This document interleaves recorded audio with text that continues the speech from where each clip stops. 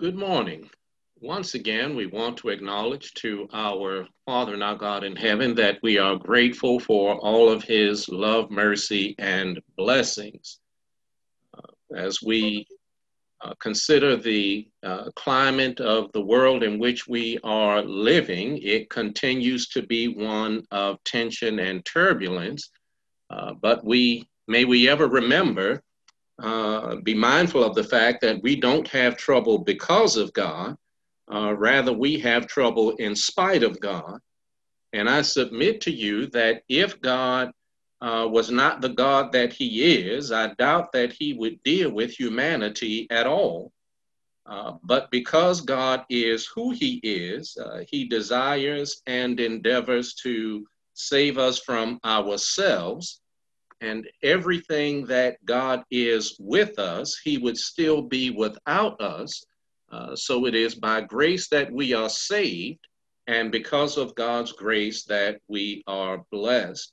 The psalmist has declared in Psalm 136, verses 1 and 2, "Oh, give thanks unto the Lord, for he is good, for his mercy endureth forever. Oh, give thanks unto the God of gods, for his mercy endureth forever." And we ought to be glad that God is good, that he is a God of mercy, but may we remember that he is also a God of justice and judgment. But for all of God's blessings, we ought to be eternally grateful.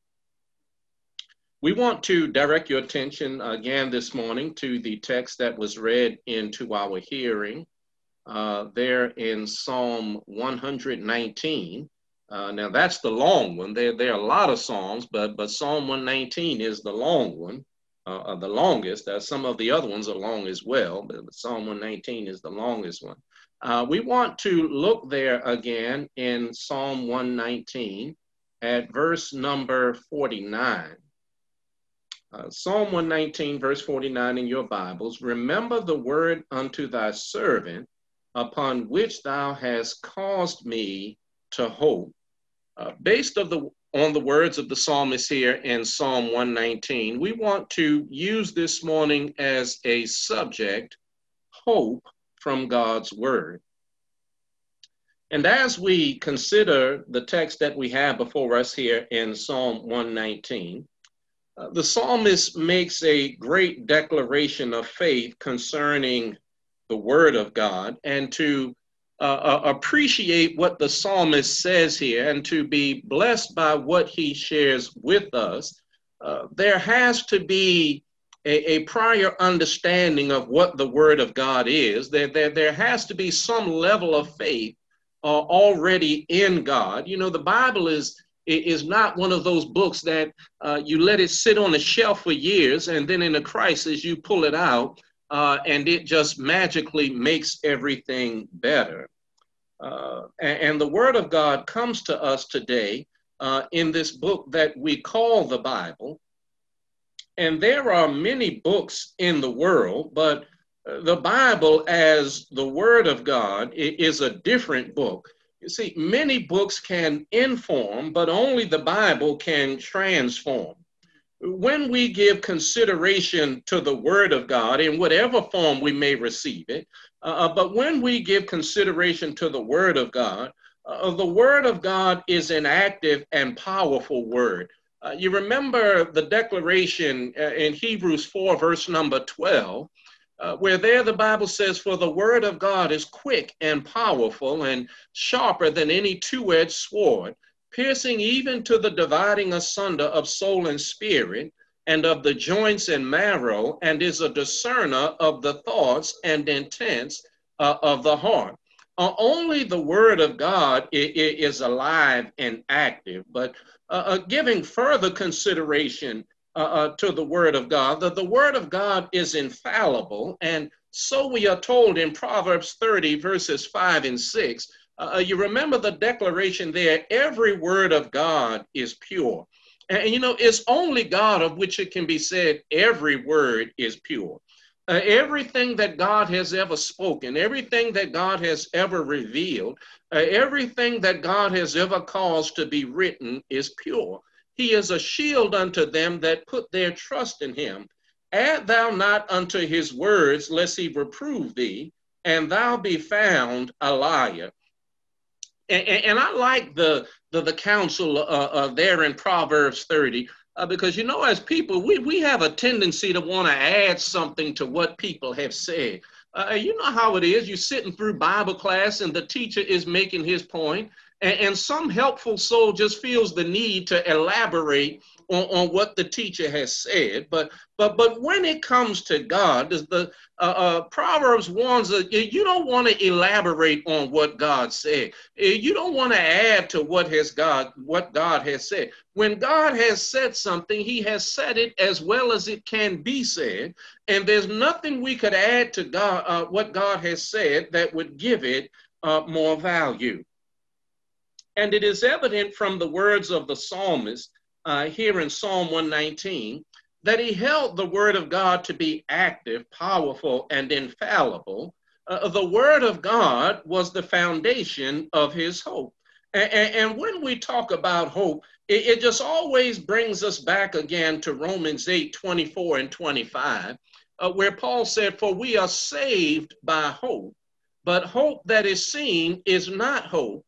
For what a man seeth, why doth he yet hope for? But if we hope for that we see not, then do we with patience wait for it." And when we talk about hope, remember, inherent in the word hope is that there is something desired, that there's something that I want, there's something that I need. But to say that there is something desired necessarily means that there is some period of waiting involved. And I would venture that to a person, we all know what it is when we want something, that waiting can be difficult.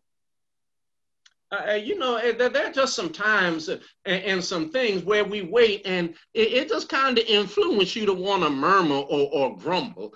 You know, if and when I go to the dentist or the doctor, now I'll do the dentist twice a year. You know, I don't want to smile at anybody and all they see is gums. Now I don't do the doctor as regular as that, but when I go, I try to get the first appointment that they have available. And the reason I don't like to wait, I don't want to sit around in an office and I have an appointment at 1 and it's going on 1:25 before you call me into another room to do some more waiting. And it might be about 1:45 before you finally see me. Now, I'm not saying I always have something super important. It can be difficult to wait. And even when we're waiting on God, sometimes it can be difficult to wait. I would venture, as we give thought to where we are right now in the year 2020, I would venture that everyone is waiting for this coronavirus pandemic to be over. You know, there are some of us, you know, we just wish Corona would go on somewhere and do something with itself.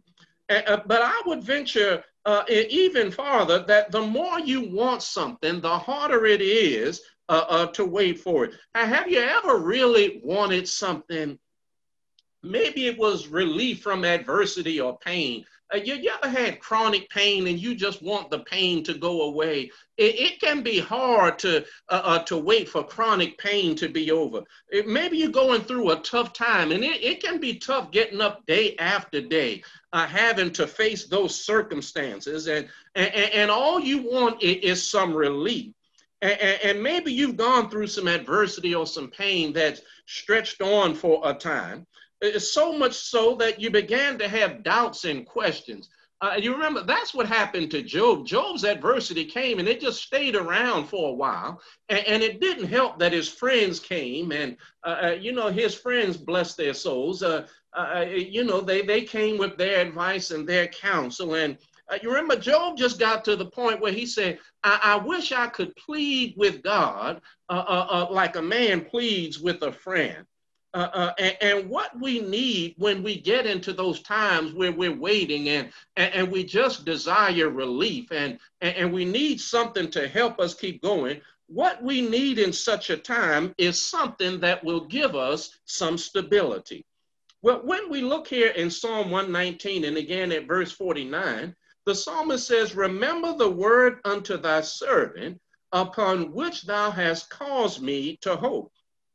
Now, the psalmist says, Lord, I want you to remember the things that you said to me. This is what I have put my hope in. His hope was in the word of God. But, I don't want this to just be some of that religious speak, where we say things that sound religious and then you go home wondering, how is that going to make a difference in my life? How is it that the word of God causes us to have hope? Well, look with me, if you will, in your Bibles in Habakkuk chapter 2 and verse number 3. Now, I know it might take you a minute to find Habakkuk. That's not a book we reference all the time, but it's back there. In Habakkuk 2 and verse number 3, there the Bible says, for the vision is yet for an appointed time, but at the end it shall speak and not lie. Though it tarry, wait for it, because it will surely come, it will not tarry. Now, I believe that verse in principle is relevant to us today. If we understand what God is saying there in Habakkuk 2, God is saying, well, when it comes to my word, times may be discouraging and unsettled, and it may seem like I'm not doing anything. And I stress, it may seem like God is not doing anything. God is always doing something. He's always keeping the world in order. The reason we have air every time we take a breath, because God is at work. So it may seem like I'm not doing anything, but don't murmur or grumble or fret. Even if you have to wait for what seems like a long time, grant me some loyalty, God is saying. Let my character and the things that I've done in the past speak for what I'm going to do right now. You've seen me bring my servants through before. You've seen that sometimes my servants had to wait for deliverance, but I always pick the right time and I always do things in the right way. So God is saying, even if you have to wait for a while, grant me some loyalty, some trust, and be willing to endure, and I'll bring you through. And when we have to deal with adversity or pain, relief may not be immediate, but God offers us at a minimum something that will keep us going.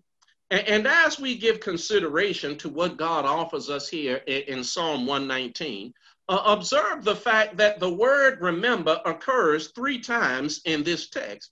Now, in verse 49, the psalmist asked God to remember the word that he had spoke to him. Now, it's not like God could forget anything. It is really a declaration of faith. The psalmist is saying, this is what I have to ride on, Lord. And if I can't ride on your word, then I have nothing else or no one else to turn to.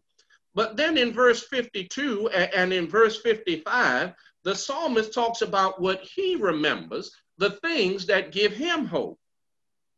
When we look at this psalm here, Psalm 119, is hope that will sustain us and give us stability. And the declaration of the psalmist is that there is hope in God's word. And there's hope in God's word for a number of reasons. Look there in verse number 50. This is my comfort in my affliction, for thy word hath quickened me. I submit to you that there's hope in God's word because of God's promises. And when you think about the promises of God, and we read in the word about the promises of God, God has made us some awesome promises. God has promised us some things that just ought to help us sleep better at night than NyQuil will. You remember 1 Corinthians 10, verse number 13, where the Bible says, there hath no temptation taken you, but such as is common to man. But God is faithful, who will not suffer you to be tempted above that ye are able to bear, but will with the temptation also make a way of escape, that you may be able to bear it. Now there's some good stuff there in 1 Corinthians 10, verse number 13. First of all, God is faithful. You can always count on God, to be the good God that he is, and he's always going to be the good God that he is. But then Paul says, and what God does with his children. See, God knows us better than we know ourselves. God knows knows my level of faith. He knows what I can handle and what he needs to give me to help me be equal to adversity. And it's as if God takes my faith and puts that on one side of the scale and puts adversity on the other side of the scale. But God always has it fixed so that my faith is going to be greater than the adversity I have to face. You know, that's a huge promise there.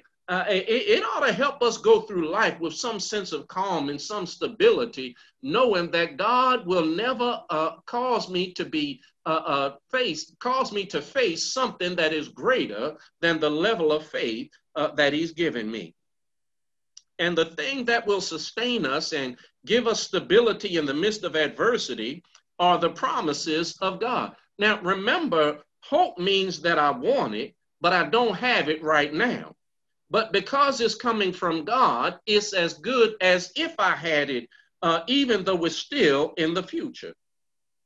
And see, God gives us hope because he wants us to do better than just exist or just manage things or just make it.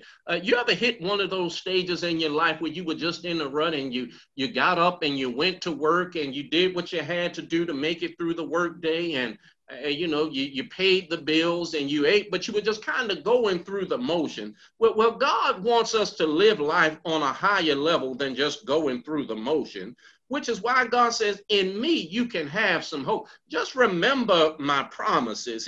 God has something better for us than just waking up and trying to make it through another day. He wants us to awake to each day with joy because I'm his child, and to anticipate what might happen today, because the possibilities are limitless when you talk about the power of God. And there's another promise that God makes to us that I like. Now, they're all good, but I want to point out the one in Hebrews 13, verse number 5. The Hebrew writer says, let your conversation be without covetousness. Now, your conversation in the King James is your manner of living, the way you live life. Covetousness means I want something so bad, I'll do anything it takes to get it, even if I have to do wrong. Now, when you reach that point, you covet something. You remember Achan, when they defeated Jericho, Achan said he saw some spoils and he coveted them. I know God said hands off because the first victory is his.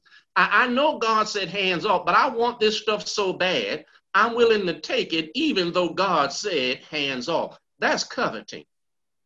Well, the Hebrew writer says to us, let your manner of living be without covetousness. Yeah, you ever been at that point in life where you can't be happy with what you have because you want something else? Maybe it's a bigger house or a newer car, or Lord have mercy, a different spouse, you know, a job that pays more. Sometimes we just want whatever it is I don't have. That's what I keep thinking about. And you know, life has this way, when you finally get what you think you want, sometimes you realize all I did was I thought I wanted this. I should have been satisfied with what I had. But the Hebrew writer says, let your living be without covetousness, and be content with such things as you had, for he has said, now here comes the promise, I will never leave thee nor forsake thee. You know, there's just something comforting about having other people with you. You know, I look back through my life when I've gone through adversity, and the thing that made it bearable was having some other folk with me. You know, when you go to a funeral and you got to sit on that front row, that there's just something encouraging about seeing your brothers and sisters in the Lord there. Now they can't resurrect your loved one, but there's something comforting about, you know what, I'm not in this by myself. There are some folk that care about me, and because they care about me, they are doing what they can to help my burden a little lighter. You know, sometimes it can go even to things that don't have the gravity of losing a loved one. I remember as a kid coming up, you know, and I've said before, you know, I grew up in West Baltimore and proud of it. But I had a paper route about, I guess I might have been about 9, 10 years old. And the streets that I was assigned just seemed like all of them had a dog that would get after you when you came through the street. And let me tell you, that was a miserable job if I had to go deliver those papers by myself. But when I had my brothers with me or some of the other little boys from the neighborhood, now the dog would still chase you, but there's something about running from a dog with friends that just beat running from a dog solo any day of the week. Well, God says, I will never leave you. I will never forsake you. Whatever I've got to go through in life, one of the comforting things is I'm never going through it by myself. At a minimum, it's going to be me and God. And if I can't have anybody else go through something with me, God is sure my first choice. The psalmist says, my comfort in my affliction is that your promises give me life. I find hope, Lord, in your promises. But then looking further at what the psalmist says there, in verse number 51, the proud have had me greatly in derision, yet have I not declined from thy law. I remembered thy judgments of old, O Lord, and have comforted myself. There's hope in God's word because of God's judgments. And when we say God's judgments, I mean not just God's law and order, and God is a God of law and order, but when we talk about God's judgments, it also includes God's actions. And we read in the Word of God about the actions of God, about God's system of law and order. In Galatians 6 and verse number 7, Paul reminds us that God is not mocked. For whatsoever a man soweth, that also shall he reap. You know, when we look around in our world today, sometimes we wonder, it looked like folk getting away with things. We wonder why the righteous are oppressed and how people can do wrong and not have to pay for it. And it's when we start thinking like that we need to remember God's judgments, God's actions, to keep a proper perspective of life. You know, it's easy to offer a critical analysis of someone else. It's always easy to sit by the side and talk about what somebody should have said or what somebody should have done. You ever been in a position of leadership? You know, if you are ever in a position of leadership, and I mean, even if you are a mother or a father, maybe you never were a supervisor on a job, but have some children or be over a committee or something, and there will always be some folk who will offer a critical analysis of your performance. What you should have done was ABC. What you should have said was DEF. There will always be somebody that will look at what you said and somehow tell you how you should have done things differently or how you could have done things better. And if we are not careful, we find ourselves doing this with God. You know, despite the circumstances and what things may look like, and you know, you have to be careful about what things look like because sometimes what things are and what we see are two different things. You know, we don't always see with clarity. But despite the circumstances and what things may look like, what we need to remember is that God is in control and God knows what he's doing. You know, we need to stop and ask ourselves, when was the last time I created a universe? When was the last time the whole world answered to me? And if I've ever created a universe and if the whole world has ever answered to me, then maybe I'm in a position to give God some counsel on what he ought to be doing in our world today. But until then, I don't qualify to tell God what he ought to be doing in his creation. You know, when I stand up in the nothingness of eternity and say, let there be light, well, maybe I can be God's counselor. Maybe I can give God some advice about what he's doing. But remember, God is in control and he knows what he's doing. And that means God is in control right now. You know, again, this coronavirus pandemic didn't catch God by surprise. God saw it coming. God knew it was coming. God knows how long it's going to be here. And God even knows what's next. Well, why doesn't God answer all our questions? Did you hear what I just said? God is in control. See, when I'm in control, I don't have to tell anybody else why I do what I do.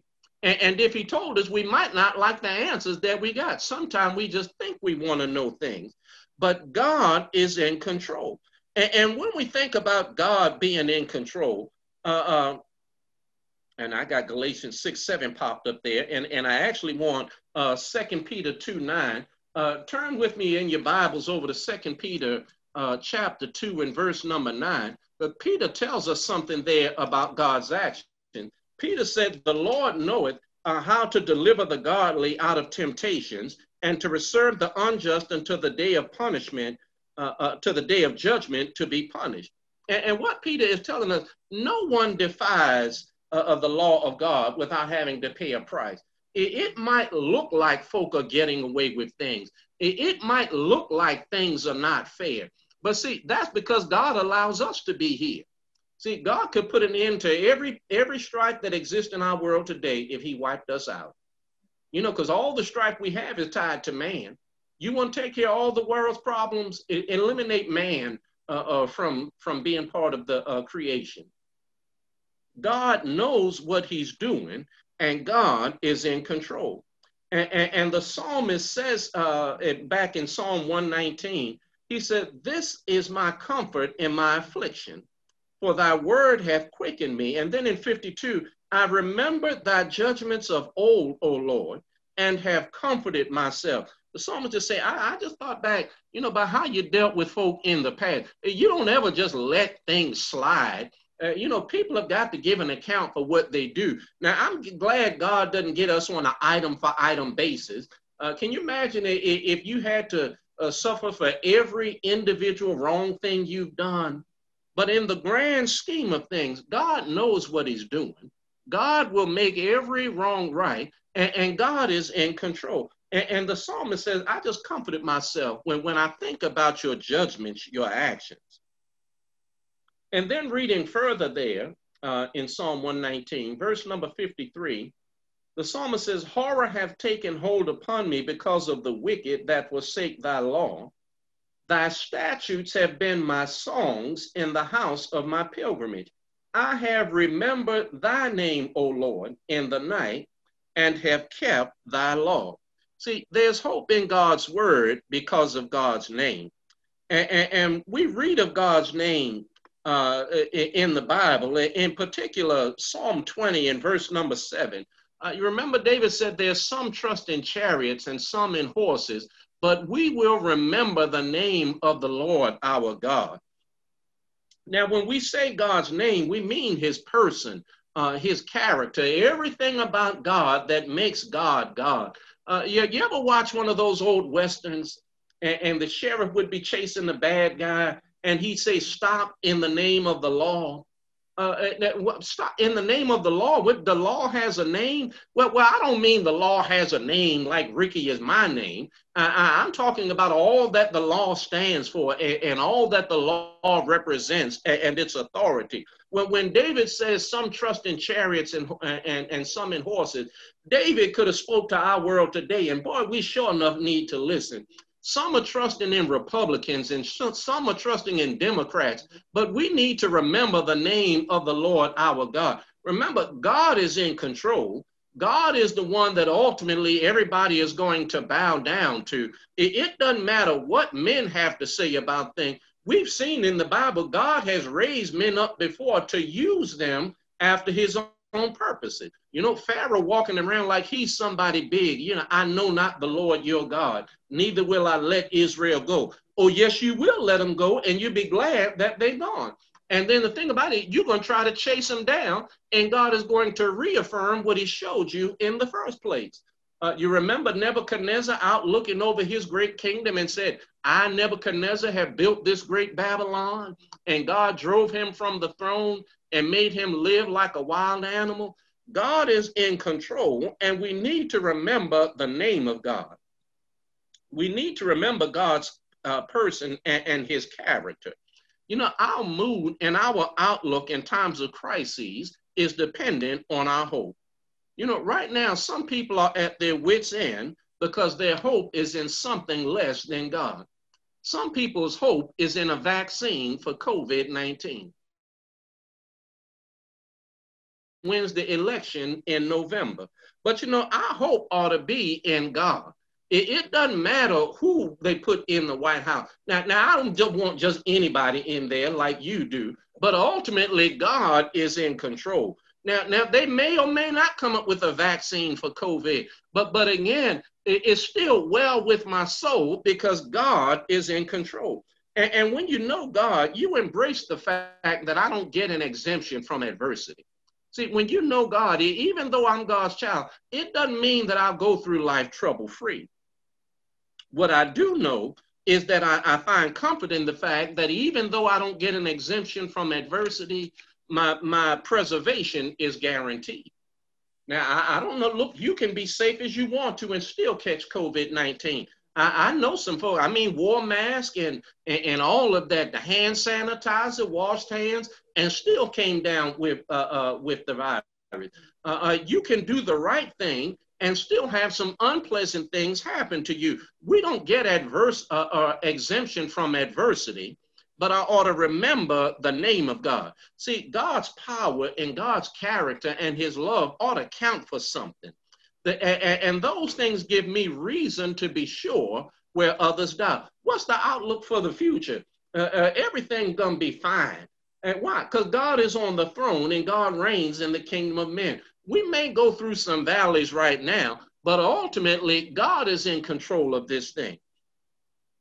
In Philippians 2, verses 9 and 10, Paul there declares, wherefore God also hath highly exalted him and given him a name which is above every name, that at the name of Jesus every knee should bow, of things in heaven and things in the earth and things under the earth.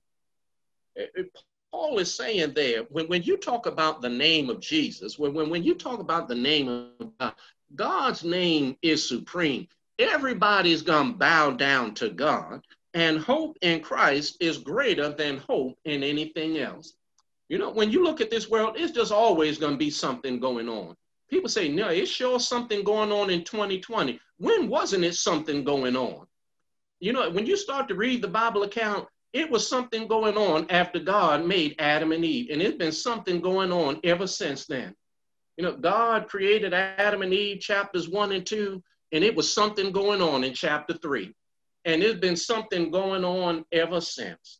But there is hope from God's word, because God is the God that he is, and he offers to us hope in Christ Jesus. And he offers us this hope by becoming part of his family through obedience to the gospel of Christ. And we obey the gospel, number one, by hearing the good news that Jesus died for our sins, that he was buried, but raised the third day for our justification. Romans 10:17, the Bible declares that faith comes by hearing, and hearing by the word of God. Having heard the good news that there is a Savior, we must believe that Jesus is the Christ, the Son of God, according to John 8, verse number 24. We must be willing to repent of our sin. That means we turn from trying to be the shot callers in our own living, and we submit ourselves to the will and word of God. Acts 17, verses 30 and 31. We must be willing to make the confession of faith that Jesus is the Christ, Matthew 10, verse 32, and then be baptized in water for the remission of sins, as the example we read in Acts, the 2nd chapter, specifically verse number 38. You remember they had asked the question what they needed to do to be reconciled to God. What did they need to do so that God could deal with their sin problem? In Acts 2, verse 38, Peter said, repent and be baptized, every one of you, in the name of Christ Jesus for the remission of sins, and you shall receive the gift of the Holy Spirit. And if you keep reading there in Acts chapter 2, the Bible says, those that gladly received the word were baptized, and those that were baptized were added by God to the church of Christ. And even after we're added to the church, God requires that we walk faithfully after his word and will, that we live lives that bring glory to him. So we are told, 1 Peter 2, verse 9, we ought to live lives that show forth God's praise. Perhaps you're listening to this broadcast, you want to be baptized into Christ Jesus, or you want the church to pray for you. If either of those are the case, we bid you reach out to our elders at elders@laurelchurch.net, and we'll be glad to accommodate your request. At this time, we'll have the song of invitation.